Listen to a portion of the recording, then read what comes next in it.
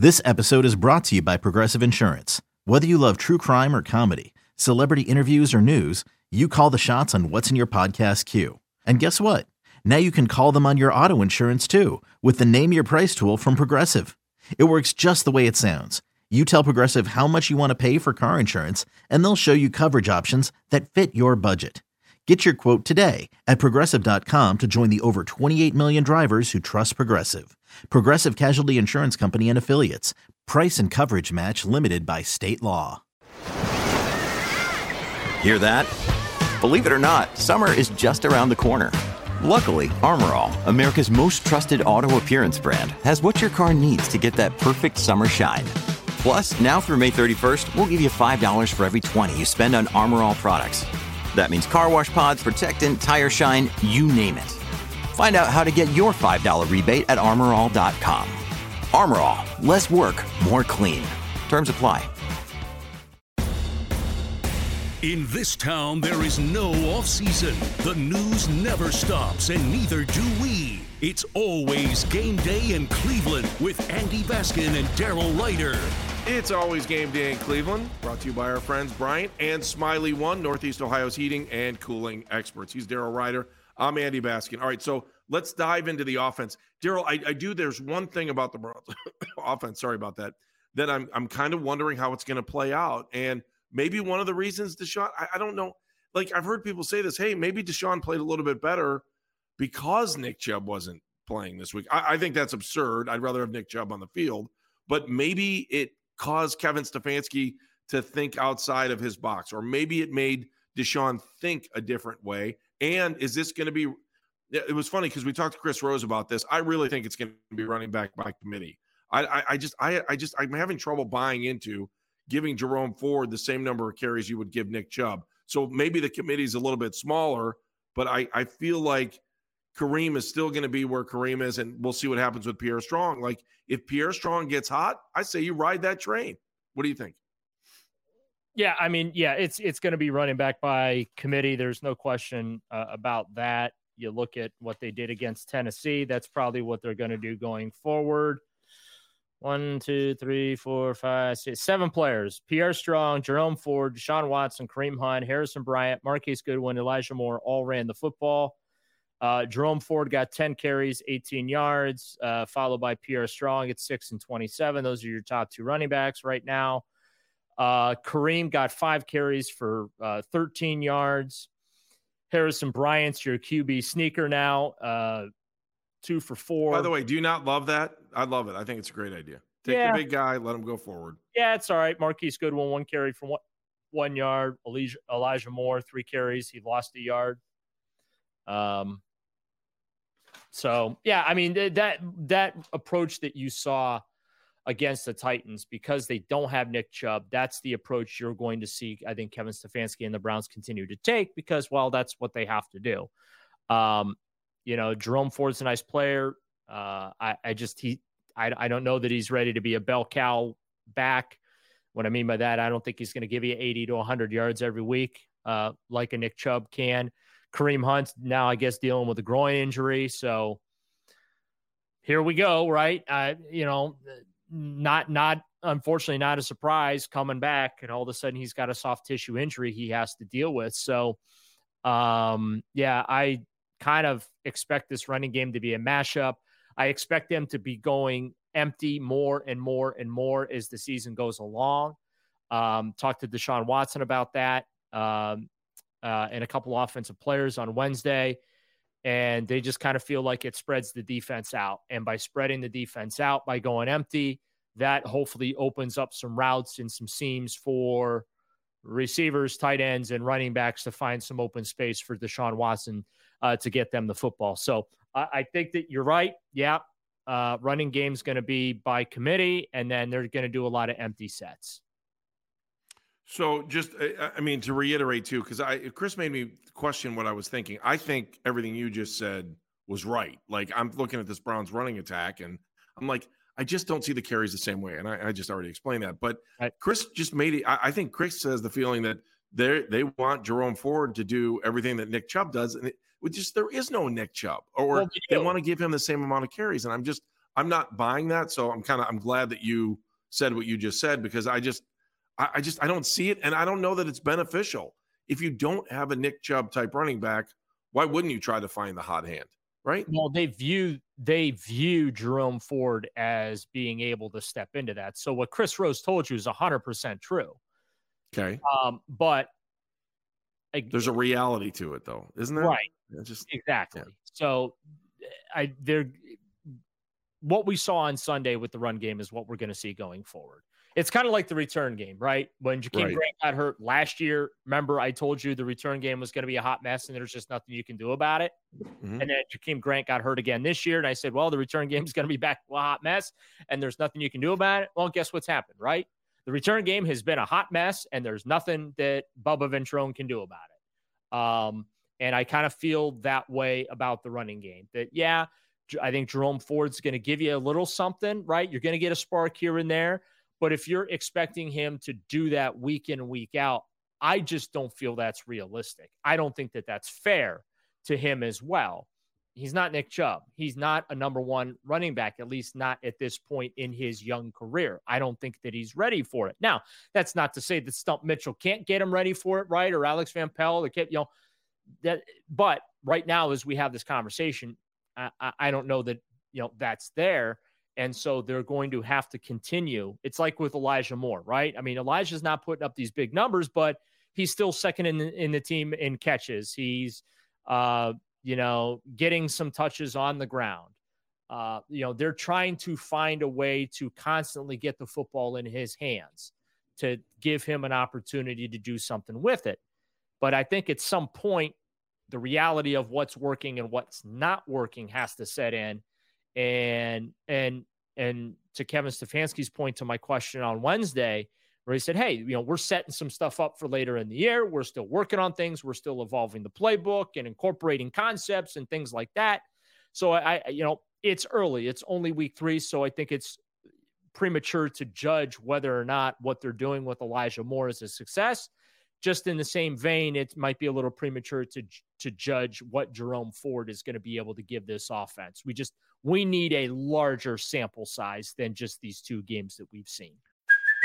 Hey, it's Kaylee Cuoco for Priceline. Ready to go to your happy place for a happy price? Well, why didn't you say so? Just download the Priceline app right now and save up to 60% on hotels. So whether it's Cousin Kevin's Kazoo Concert in Kansas City, go Kevin, or Becky's Bachelorette Bash in Bermuda, you never have to miss a trip ever again. So download the Priceline app today. Your savings are waiting.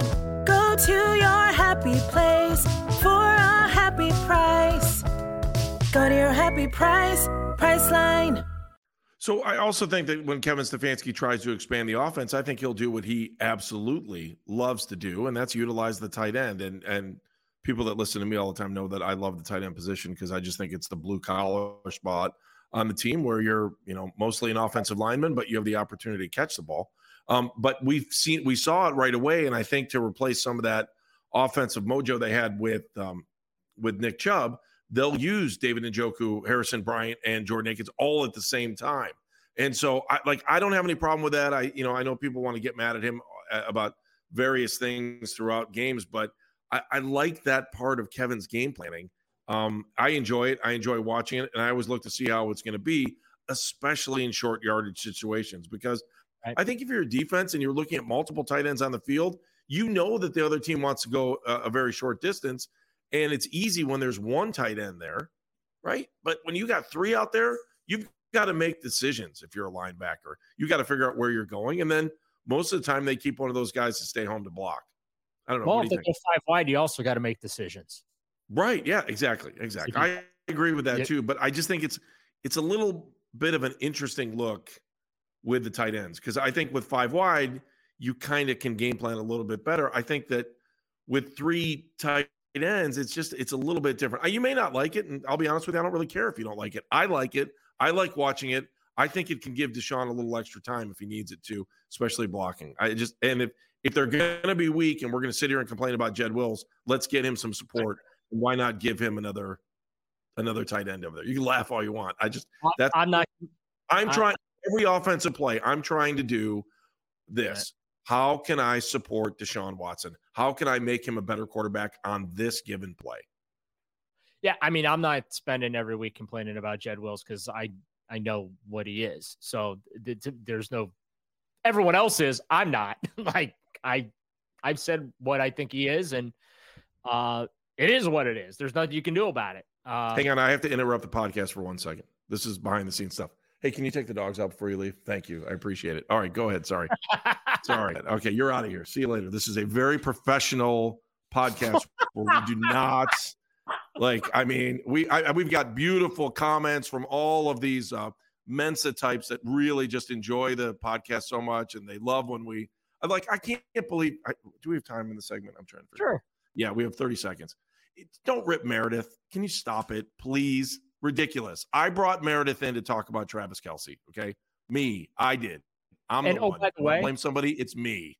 What? By the way, it's the number one story in football right now. No. Stop talking about it. It's horrible. It's the number one story in pop culture, not just the National Football League, but pop culture. Bill Belichick even mentioned it. Bill Belichick, who, by the way, says nothing about anything ever. He is the most bland, boring head coach in the history of media relations. And even he had to say that Taylor Swift is the best catch Travis Kelce is ever made. I can say? Anybody that doesn't – first of all, the story's going to go away in about a week or two. So it's just not. Eat it for a week. And the other thing, I can't think of a better word. Like, we had somebody call in today. It was a good caller. He's a nice guy, and I don't have any problem with him. But if you're going to sit here and take time to write about it in our comment section, you're a turd. You really are. I mean, find something better to do. And don't blame Meredith because she's has a little bit of knowledge of what's going on in the world. If you don't like it, don't watch it. I don't care. We have over 1,000 people that are watching this, and that might be small in the world of YouTube, but I don't care. I don't really care. So stay off Meredith. You have no right to do that. You're a turd. Okay, what do we got? What else are we doing? I don't know. I was just reading a Twitter comment from our afternoon host. What did it say? Since we're on the don't do it rant here. Yes. Some jackhole stole Terry Francona's scooter 10 days ago. Again? Not only stole it, but stripped it for parts, apparently. Oh, no. It gets worse. Defecated on it. Oh, are you serious? That is a true story. So Tito, as we record this on a Wednesday afternoon, they're doing the tribute to him at Progressive Field today. The thank you, Tito. And it's his last home game as manager of the Cleveland Guardians, and his 11-year run here in Cleveland's coming to an end. And what a fabulous happen? Second time in a year, someone stole Terry Francona's scooter. This time, though, it got crashed, beat up, and really? So Nick Wilson, who's one of our afternoon co-hosts, posted on X right back to me. Oh, like you've never taken a giant bleep on a scooter you just stole before, because I was chastising whatever moron in Cleveland went ahead and did this to the manager of the Cleveland Guardians. Like, really, this is where we're at. We're stealing scooters and using them as outhouses. And on top of it, it's Tito's scooter. I wonder if they, I'm sure they didn't know it was Tito's scooter. Do you think? I doubt it. Probably not. But still, what's going on in this world? Oh, now I feel like really guilty because we were talking about gifts that the team could give. By the way, he wanted nothing to do with anything. All the tribute stuff, he wanted absolutely, and I cannot say this any stronger. Tito wanted nothing to do with video tributes or ticket sales or T-shirts, or that's not who he is. Yep. That's not. I think he'd be really happy just to ride off into the sunset. He did not want anything, and the team. What little you're seeing as appreciation for Tito, like the billboards around town. That's the team, forced it on him. They forced it on him. I mean, it's completely not in his personality. That's why he never made any official announcement, even though it was the worst kept secret in the world. Look, back in April, I sensed that this was going to be his last year. Just kind of being around the ball club, seeing how he was holding up in that. I felt like it was going to be his last year. Worst kept secret ever. Because he didn't want it to be about him. He didn't want a farewell tour. He didn't want all this stuff. I mean, I hope the team gives him a souped-up scooter for a replacement, and hopefully, he takes it to Arizona and doesn't leave it in Cleveland, because apparently you can't leave anything in downtown Cleveland now, based on a lot of the stuff that I'm seeing. Well, here's the thing is, assuming that if he was going by the ballpark and somebody took that scooter, there's tons of video out there. Yeah. If they can pinpoint the time when it was stolen, there's tons of video out there. Well, they caught the last guy that did it, so Yeah. I'm sure they'll have no problem catching this guy. But yeah, I mean, come on, really, this is what we're doing as a society today. So that's not hold my beer, but my get off my lawn, old man. There you go, old man. Good job. I'm proud of you. Welcome to the club, Daryl Ryder. Welcome to the club. More. It's always game day in Cleveland coming up right after this. We're going to talk about the AFC North.